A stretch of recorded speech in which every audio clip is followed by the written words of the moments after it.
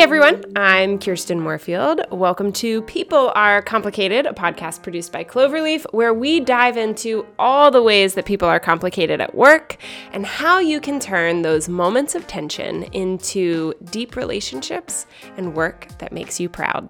Darren. Yeah. Welcome. Thanks for having me on the podcast. This is the first sighting of the CEO of Cloverleaf. I just on the think podcast. That's like the obligatory thing that you're supposed to say is like, thanks for having me. Yeah. No, I'm really excited to talk to you today, Kirsten. I know. I never get to talk to you, Darren. Never, ever. Yeah. Okay, so for everyone listening, Darren and I are co-founders of Cloverleaf. And so we're being facetious because we talk all the time. Every day. Every day. But usually actually not about as fun of things as we're going to talk about today. No, not really. Usually we're trying to accomplish something. Yes, exactly. Darren, we're talking about our Boss to Coach playbook, which is fantastic. The more awesome. I look through it, I just feel like our team crushed it. It really is. It's great. Very practical, very to the point. So if you haven't had a chance to download it, read through it, we highly recommend you go find it. It'll be linked in the show notes. So we are talking today about chapter 5, which is coaching skills for managers. So really, it starts with active listening. Yeah. The interesting thing is when I think about active listening, you can't listen if you don't shut up. I know that's such a simple thing, but it's really not, especially for someone that's a strong D like me. Yeah. And we have a whole company full of really strong Ds. And I think that's maybe the most challenging barrier or inhibitor to listening. I've been personally challenged with that. Yep. And I think especially the more that we're not really involved as much in the day-to-day, 100% the more we need to be listening, because we not only don't have the answers, nor have we ever really maybe ever had the answers, maybe if you ask other people in our company, but I think even more so the further we get removed, right? Yeah. So it's about asking really good questions, which is the other kind of note that I have about listening, is asking really good questions. But if you're consuming 60% of the airtime, it's impossible to listen. It's kind of been a personal goal of mine for the last year to 2 years is to talk less. And I have to constantly remind myself, talk less. Like in Hamilton, talk less, smile more. Yep. And the interesting thing too is I think when you think about coaching, it's oftentimes people think about it in a one-on-one context. Yep. But it often isn't just in a one-on-one context. Mm-hmm. And so the other piece of that is not just asking good questions to an individual, but also making sure that everyone gets an opportunity to contribute, specifically calling individuals out to say, well, what do you think about that? Looking at those like subtle cues around the room. Is it clear that someone wants to say something, but they don't have the airtime or some fear or some, lie that maybe they're even telling themselves about this idea or this thought that they have that isn't valuable enough to be spoken out loud. Yeah, and what I'm hearing you say is that it is about harvesting information, like getting input from people who have a perspective that you won't have. That's right. Yeah. And if you talk the whole time, you'll never gain additional perspective. For me, a perfect example of this, having kids that are in middle school and early high school is, if you just say, how's your day? Fine. That's good. But if you ask specific questions about, well, who did you sit with at lunch? And what did you talk about? And how did Mr. or Mrs. So-and-so react? Or how was that test? I know you had a test today. Yep. Did you do well? How did you feel like you performed? Did you get a grade on that? Or do you have to wait a few days? And it's no different in a work environment, right? Yeah, if you're not just asking, ask so what do you guys think? Yeah, you're not going to get it. Like a really good example, too, in our own team is we use 15.5. Shout out to 15.5. They didn't pay us for this. Maybe we should go back to them and be like, hey, we talk about you in our podcast. And there's a sponsorship opportunity here. And, we've used 15.5 for probably, a year and a half, almost 2 years now. Yeah. And we use it for check-ins and one-on-ones. Super helpful. One of the coolest things, this was so simple. We hired Tiana as our head of people. Mm-hmm. Tiana's awesome. Again, shout out to Tiana. Shout out to Tiana. And she did such a simple thing, but she added 2 or 3 prompts or questions. And this was a feature, a capability that already existed inside of 15.5. But she was really thoughtful about the questions that she put in there. Mm-hmm. And sometimes we drafted our own, and she's rotating those questions periodically. And we have so much better conversations in our one-on-ones because of those prompts. And in their check-ins, they're filling that stuff out.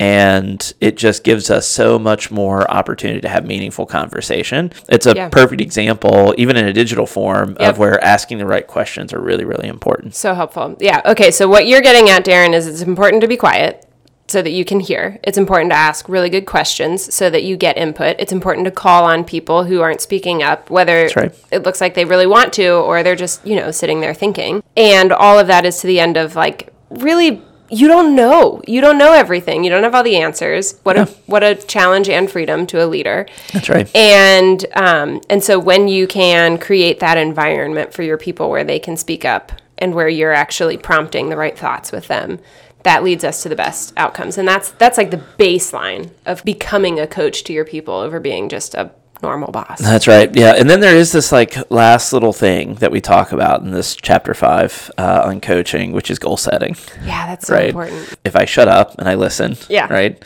I'm asking good questions and I'm getting all this really great feedback. What's the outcome? What are we going to do about this? Is there something to do? Sometimes doing nothing is the right thing. You just need to be a sounding board for people, right? And even asking that question is really important.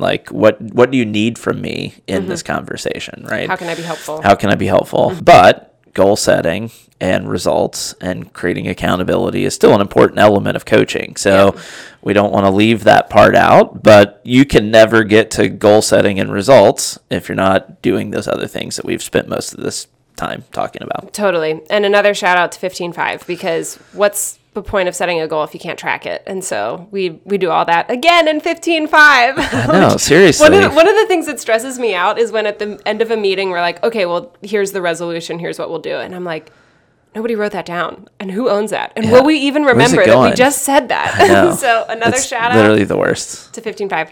And I think another thing, I want to give a shout out to the book When They Win, You Win by Russ Laraway about really good management, really. And he talks so much about how one of the most important things for you to do is to remove things from your people. So the goal is not always to set new goals. The goal is sometimes to say, hey, the goal here is to stop doing this or to delegate this thing. Not always now you have more work to do. Yeah, I mean, the interesting thing is I mentioned those prompts in 15.5. I just had a one-on-one yesterday with one of our leaders. This person wrote really great feedback on those prompts, right? Those question prompts. And I actually just restated what this person said to say hey, am I hearing this right? Amen. Yeah. And then I know that you're doing X, Y, and Z, which feels like the right things to be doing to address these things that you've identified, right? And we were able to do that electronically through 15.5. And so we were actually able to shortcut some of that conversation just because we had part of it digitally before we ever walked in the quote unquote Zoom room with each other.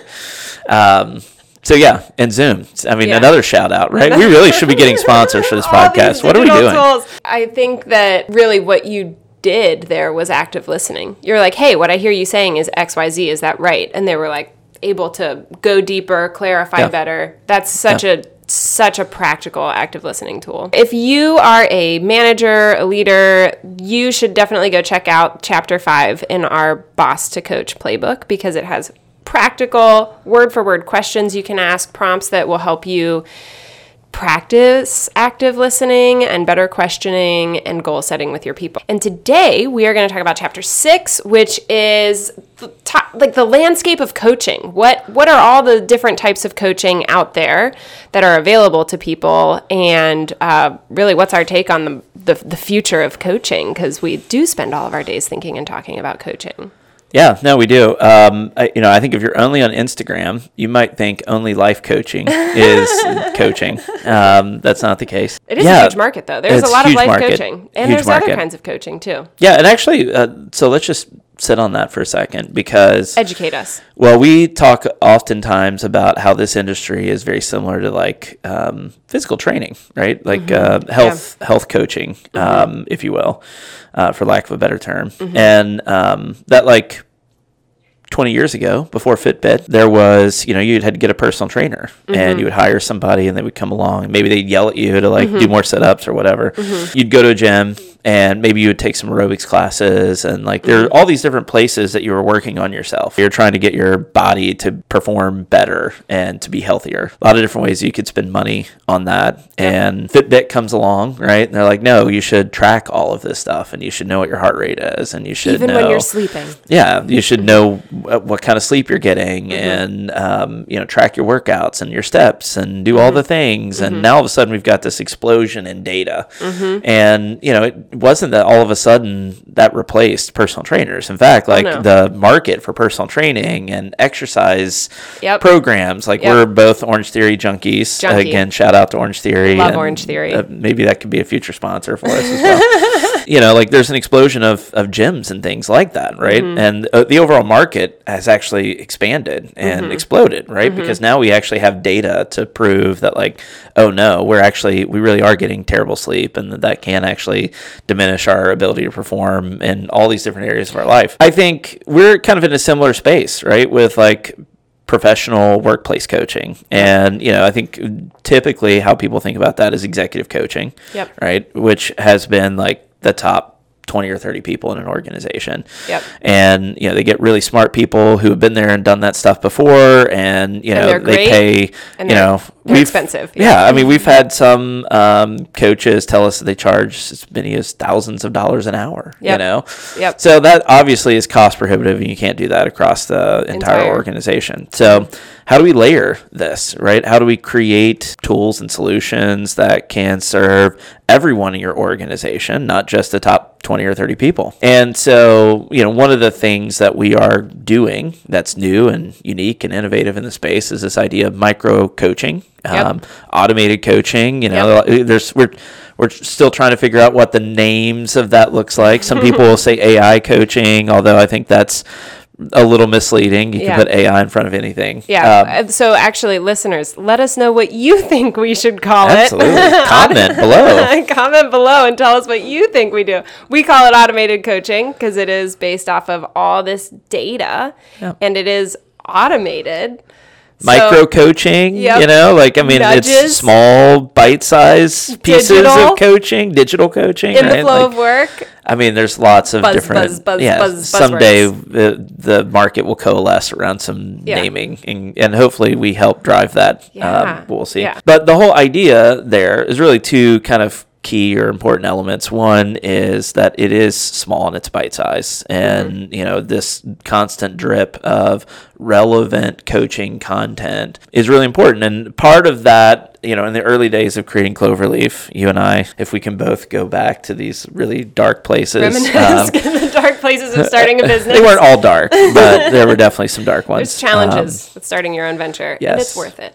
I remember somebody shared with us a McKinsey article, or maybe we were searching one day and found it. I have no idea how we stumbled upon it, but it was really important, and it was about very foundational for us. Leadership development. And they said that, in order to change behavior, you have to practice something 20 to 30 times. And they actually, it was a study, and they had all these impressive data points and graphs in this article, but even before that McKinsey article, there had been a lot of research and studies that said, hey, you have to actually practice something multiple times to get good at it. I know it's a shocking concept, right?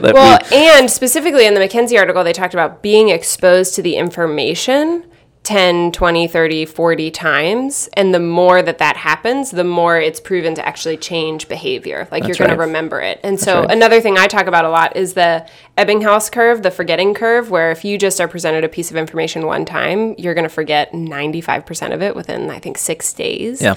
So trainings are good. Coaching sessions are great, really great. And you just can't possibly retain all of the information from that hour, half hour, whatever session you had. That's right. Yeah. And oftentimes, we'll talk to people about because they'll be like, well, what's the ROI on Cloverleaf? And I'm like, well, what's the ROI on the coach that you have, right? Or the assessment that you do, or the training that you do. Right. So I was like, how do you know that is successful, right? Well, okay, there were 3 or 4 new insights that I got. Okay, cool. 3 or 4 insights once a month. That's amazing. But what if we could integrate in the tools that you use every day, and we could give you 5 of those a day? How much more would that drive behavior? Would it improve your communication, your collaboration, your teamwork, the trust on the team? all of these different elements that like most organizations say they want, but you can't in most situations prove that the investment that you're making in those learning, whatever it is, learning broadly speaking, coaching is an element of that you can't actually prove. And so we actually have data points to support that. So I think the repetition, those like micro doses, if you will, of coaching content that actually drive you to something bigger is one key element. I think the other thing is the embedded nature of it, right? Because again, let's go back to a traditional coach. And again, we're not saying any of this stuff because we're down on coaches, right? We like we think it's awesome. Coaches. And I think the more you can have a human coach doing that along with this, automated solution that supports it, we're demonstrating that the effectiveness of that coaching goes up. It's just like the data from my Orange Theory band, along with my coach from Orange Theory, along with all my peers in Orange Theory, making me think, shoot, she turned her speed up. I could do that too, right? That's right. Yeah. So it's all connected. I think if that person is only there 1 hour a month and it's a set aside time versus a tool that actually embeds with, and one of the things that we've done a little bit of research on is that, the average employee interacts with other people 119 times on an average workday. Through technology. right. Slack, Microsoft Teams, email. emails. Yep. And it's not 119 unique individuals, right? No. But like there's 119 individual interactions. And 20 of those could have been with the same person. That's a lot of opportunity to speak specifically into that relational dynamic, that specific challenge that those two people might end up having, or could be an inhibitor or a blocker to effective communication and collaboration. And so like that really being embedded and integrated, we spoke with somebody recently and they were kind of like, it's the, the angel on your shoulder, right? Because they're like just always at your shoulder. Yeah. And Cloverleaf is kind of that angel that sits on your shoulder and like speaks the truth of the situation into the specific scenario. Yeah. It sounds like you believe in digital coaching nudges. I mean, I think we probably should believe in that. It is our business. So I know we can't be passionate about it, but the reason why I say all this isn't necessarily be like, wow, Cloverleaf is awesome, but it's like, no, these are proven techniques, right? Like and that McKinsey article. Yeah, this is the future. And we should be leveraging technology to bring coaching to people where and when they need it. And so it just kind of makes sense. Like it's proven learning theory and development theory and pairing that with the use of technology. And, we've got a generation entering the workforce today that have spent literally their entire lives on digital tools, right? They're digital natives using the tools that they're comfortable with and they're used to and speaking into situations in a way that's really relevant to them just makes sense. And when people receive digital coaching, what are the outcomes they get to experience? Oh my gosh. Yeah. I mean, we've had so many different studies. I mean, better leadership effectiveness, better ability to understand their strengths and how to use those strengths in the work that they're doing on a daily basis, improved communication, less conflict.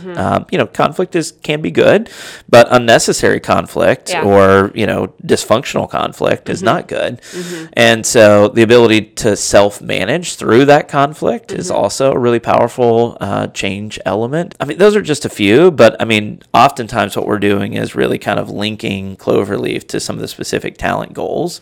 I think most organizations will tell you they want to improve soft skills. That's self-awareness, it's emotional intelligence, it's the ability to better empathize with others, right? But unfortunately, there's just not a lot of tools and solutions on the market that really actually help drive that to something better. Yeah.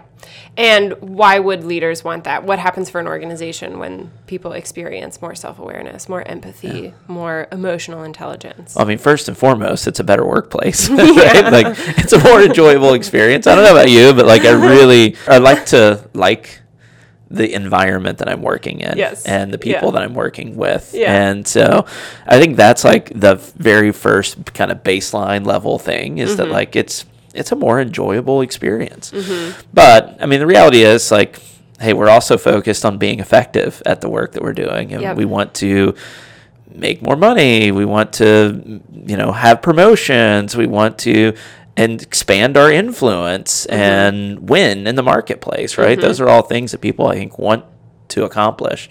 And so this is a way that they can do that. So one of my favorite points of feedback we ever got was from an employee who said, I used to think so-and-so was a jerk, and then I realized I was contributing to how they reacted to me. And I was like, hallelujah. Win. Because that's a win. When you just think they're a jerk, there's nothing you can do. You're stuck in that situation. It's a value judgment. Yeah, and you're judging character, which is really unfortunate. Yeah. But when you realize the power you have in the scenario, you can change that. And then what that changes is the next time they come to you with a problem, a solution, or whatever, you're not quickly going to be like, well, that person's just a jerk. You're going to say, well, let's work on this together. Let's solve this. And when that happens throughout an entire organization, you solve problems better. And that's like ultimately how value is created in a knowledge-based economy, is how people work together. That's right. Any that was a lot. thoughts? Well, chapter 6 is just meaty, right? It's what you and I have literally dedicated the past 10 years to. So yeah, and actually, I hope we didn't just oversell what chapter 6 is. I don't know that you're going to get all that out of chapter 6. You'll get it here on this podcast. Yeah, you definitely. It's awesome. Definitely check out chapter 6. But yes, we are really passionate about this. And check out automated coaching for yourself. Go to cloverleaf.me, sign up for a free trial. You'll get unlimited teammates, free behavioral and personality and strengths assessments. That's right. And experience how that is turned into automated coaching that improves relationships and work outcomes. Chapter 7 in the Boss to Coach playbook is all about how to give positive and constructive feedback with examples. So, Darren, do you have a story of when you have given or received a good or bad example of feedback? That is a broad question for you. No, I've got some really funny ones. I had a performance review once, and it was clear they had just copied and pasted all the feedback because it had a different pronoun in it. And so it was they copied feedback they had given to a female, and they copied it to you. Yeah, and they left all the pronouns from the other person. So that was that's but that's not the kind of positive and constructive feedback that we're talking about here, right? That's like somebody trying to not do their job. That was exactly someone not doing their job. Actually, my story, I'm totally going to turn this back on you because I feel like my example was something I saw you do last week. I hope it was a good example. I think it was. I think it was. Okay, great. What was it? But we had a leadership retreat. We're planning for 2023. Yep, 2023 OKRs. Got our team together. We're talking about big goals and what we want to accomplish in 2023. Yep. And you set out some ground rules at the very beginning. It was really good. And one of the things we talked about was this idea of generative feedback. Oh, yeah. I think it definitely had an impact on some people on our team because I think we'd fallen into maybe a little bit of a bad trap of just kind of saying, I just disagree with that thing or it doesn't feel right. And, that's not helpful. Right? So what is generative feedback, Darren? Well, I was going to kick this to you. Okay. Yeah. So why don't you tell everybody how you set this up for folks? And So we had 9 leaders together for a day to do some really hard problem solving together. And at the beginning, like Darren said, I laid a couple of ground rules. One of them was generative feedback. If you have feedback to give, it cannot be, I just don't like that, or I don't think that's going to work, or, something that just ends with a disapproval, right? Yep. It has to always come with a suggestion or a thought-provoking question. So I'm concerned that won't work. How do you think we might overcome the obstacle of XYZ? Yep. Right. And I think this is really hard too for our verbal processors out there, right? Because, and we have people on our team who I think really they are able to process and get to better solutions if they can process it out loud with other people. Which is very expensive use of time if there's 9 people who need to do that. And so it is hard. It is hard, and it's not always necessary. And I think actually, especially in one-on-ones, sometimes it's best as a leader to turn it into a coaching situation where you allow external processing to happen. But yeah, in group settings, there's just not always, it's not a good use of not very time. productive. Yeah, exactly. And I love that I learned that actually from Disney. Apparently that's something that Oh Disney my does. gosh, which movie? No, like the Disney TV. Oh, I thought you were like watching Mulan or something, no. and But I am a fan. I'll make a man out of you. Yeah, I'm a fan of that movie. But or I was when I was a kid. It's been a while. I was like, wow, these new animated films that Disney are putting out is getting pretty heady. I mean, some serious life and workplace lessons. It's a technique that their storytellers, animators, illustrators use together because they're constantly reviewing each other's work, and they'll have, I guess, like weekly group meetings where they're critiquing and reviewing what's been done that week. And they're not allowed to just say, hey, I don't like that. Everything that is constructive feedback has to actually be constructive. It has to actually come with a suggestion. So, stole that one from Disney. Thanks, Disney. So yeah, that's actually a great example, Darren, in group settings. What about one-on-one? Because it is different in one-on-one. As a manager, what is a helpful way to give...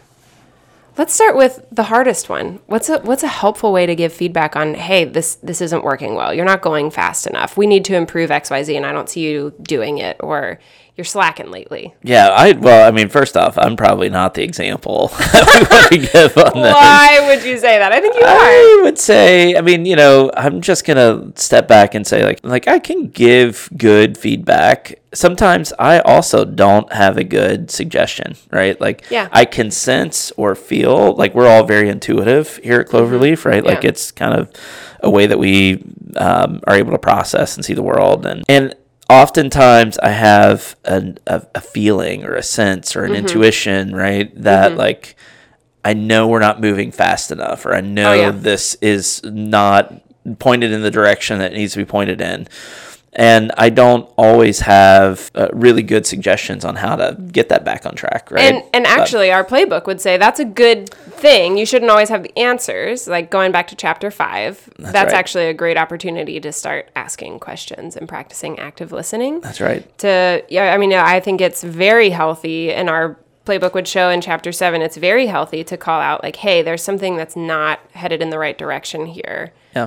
And like, ask a specific question to prompt the conversation around that. So I think the differences here are really in the context, right? In a one-on-one, right? We just talked about like, hey, for those verbal processors, like that is a safe space to give them room to process that out loud, right? And offer suggestions, or, push or probe on certain things that they're saying, right?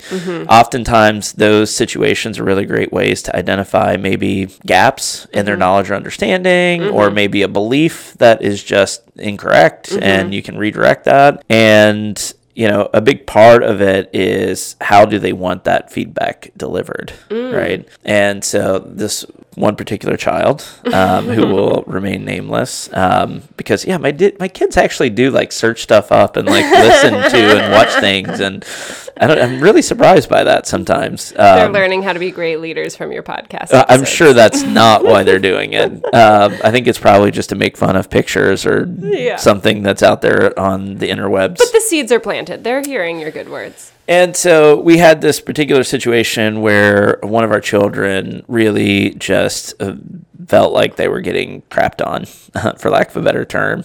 And really, it kind of came down to they didn't want to be called out in front of other people, right? Even if it was their siblings, right? It was really just a situation where it's like, and we were able to process that together and say, how would you like us to address that? Yeah. And, oh, by the way, when we have addressed that individually in the past, here is how you've responded or reacted. So we didn't feel like that was an effective strategy. So that feels really fresh and personal to me right now. And that's literally one of the practical tips in the playbook is don't give constructive feedback in a group. There you go. Give it one-on-one. That's right. And so I think that also kind of comes into play, feedback in general, but I think especially sensitivity to corrective or constructive feedback, right? But I think that definitely is another thing that plays a role in giving good and constructive feedback, is really understanding the circumstances and what are the specific needs of this individual relative to maybe another person on your team. Totally. Yeah. I have some people that I know I can it can be a quick conversation, and I have other people where I know they're gonna feel it deeper, and so how I word it and what environment I create around it, all of that is really important. And it's not because they're little sissies; it's because like they're wired in a very unique way, and that's the most effective way I can lead them. Little sissies. Well, I mean, I know that I'm just sensitive to also some people are like, just stop wasting your time. Like, this is feedback, be a grown up. But Right. it's like, that's also ignoring some of their strengths that they have if you approach everyone in the same way. Another thing that I think is really important to call out about feedback is the poop sandwich, which it's normally got a different word, not poop, but the poop sandwich. This is a really technical. It's a technical podcast. Yeah. Well, this is a known technique. You're going to know it as soon as I say it. Unfortunately, if you read this chapter, there is more technical language. We just have chosen to edit. So we have kids, and this is how we speak to our kids. Yes. So the poop sandwich. I have something hard to say to you. So I'm going to say, hey, you did a great job. Hey, this thing needs to improve, and also you're great. Yeah. It's the like positive, negative, positive. Mm-hmm. And what's wrong with that? It's softening the blow. What's the challenge with that, Darren? That's still a poop sandwich. You're still poop in the middle. The problem with it is people start to know that that's coming, and they don't take any of your positive feedback to heart. Yeah. They don't actually follow that. And another shout out to Russ Laraway from the book 5-to-1 ratio. Yeah, from the book When They Win, You Win. Great book on how to be a great manager. And he found that if you give positive feedback 5 times more than you give constructive feedback, that's actually the perfect ratio to actually guide behavior to where it's the most effective. And so that's an important thing is when it comes to feedback, what you're really trying to do is unleash your people to be their best, right? And like help them advance their careers, help them do their best work. Yeah. And a big part of that is just reinforcing where they're already crushing it. Well, and the funny thing is, too, like it's not just a 5-to-1 ratio. It's also about like if the only time you're giving them positive constructive feedback is right before a negative one. Oh, yeah. They're never going to take it even if you're doing the 5-to-1 ratio thing, if it's only happening around those scenarios, then like you've eroded trust. And Russ talks in his book too about the like how the brain reacts and responds. Like, they've actually put sensors and the brain lights up in certain areas that are basically fear responses. Yeah. And so like it just mutes or completely overwhelms, right, the positive feedback that you're giving. So like that's really the other piece of it. It's not just a 5-to-1 ratio.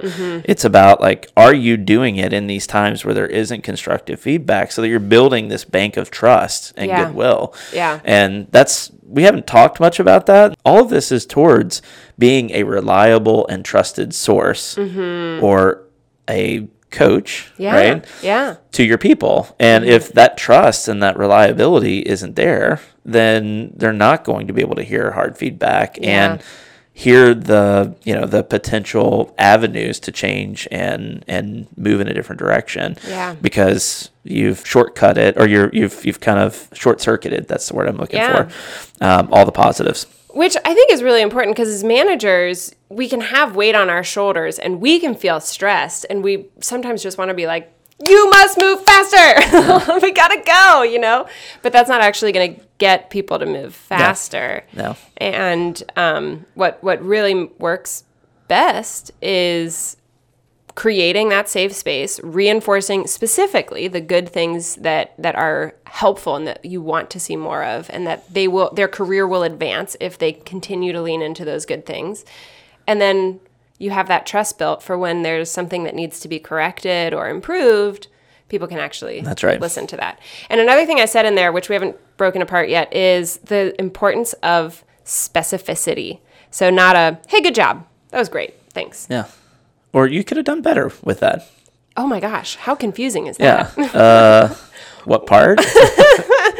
So I'll just end it there and give a plug for go check out the playbook because we give specific examples of how to be specific. And I hope that it is a helpful resource to people out there who are in leadership, whether you are in a position of leadership, high, mid, low, or you just don't even have official authority yet inside of a business. You're always influencing. So go download the playbook. Darren, congratulations on your first appearance of People Are Complicated. I mean, you've been doing this for a while, and I feel like I'm bummed. This is the first time I've had a chance to be on this. Starring on your very own company's podcast. People are complicated. Thanks, Darren. Thanks. That's all we've got for you this time. Thank you for tuning into People Are Complicated. I'm your host, Kirsten Moorfield. If you are enjoying this podcast, please tell your friends, leave us a review, help more people find it, because we believe that we're all human and we all can grow from a better understanding of ourselves and each other at work. So if it's helpful to you, please help other people find the podcast. Tune in next time as we dig more into the tensions we all experience at work and how those moments can guide us to actually having better relationships at work and doing more impactful work that we're actually proud of. We believe that every team can love working together, including your team. So go to cloverleaf.me to sign up for a free trial where you can have unlimited teammates, take free personality assessments, and see how those assessments turn into daily coaching nudges in your inbox to transform the way you work. Thanks, everyone.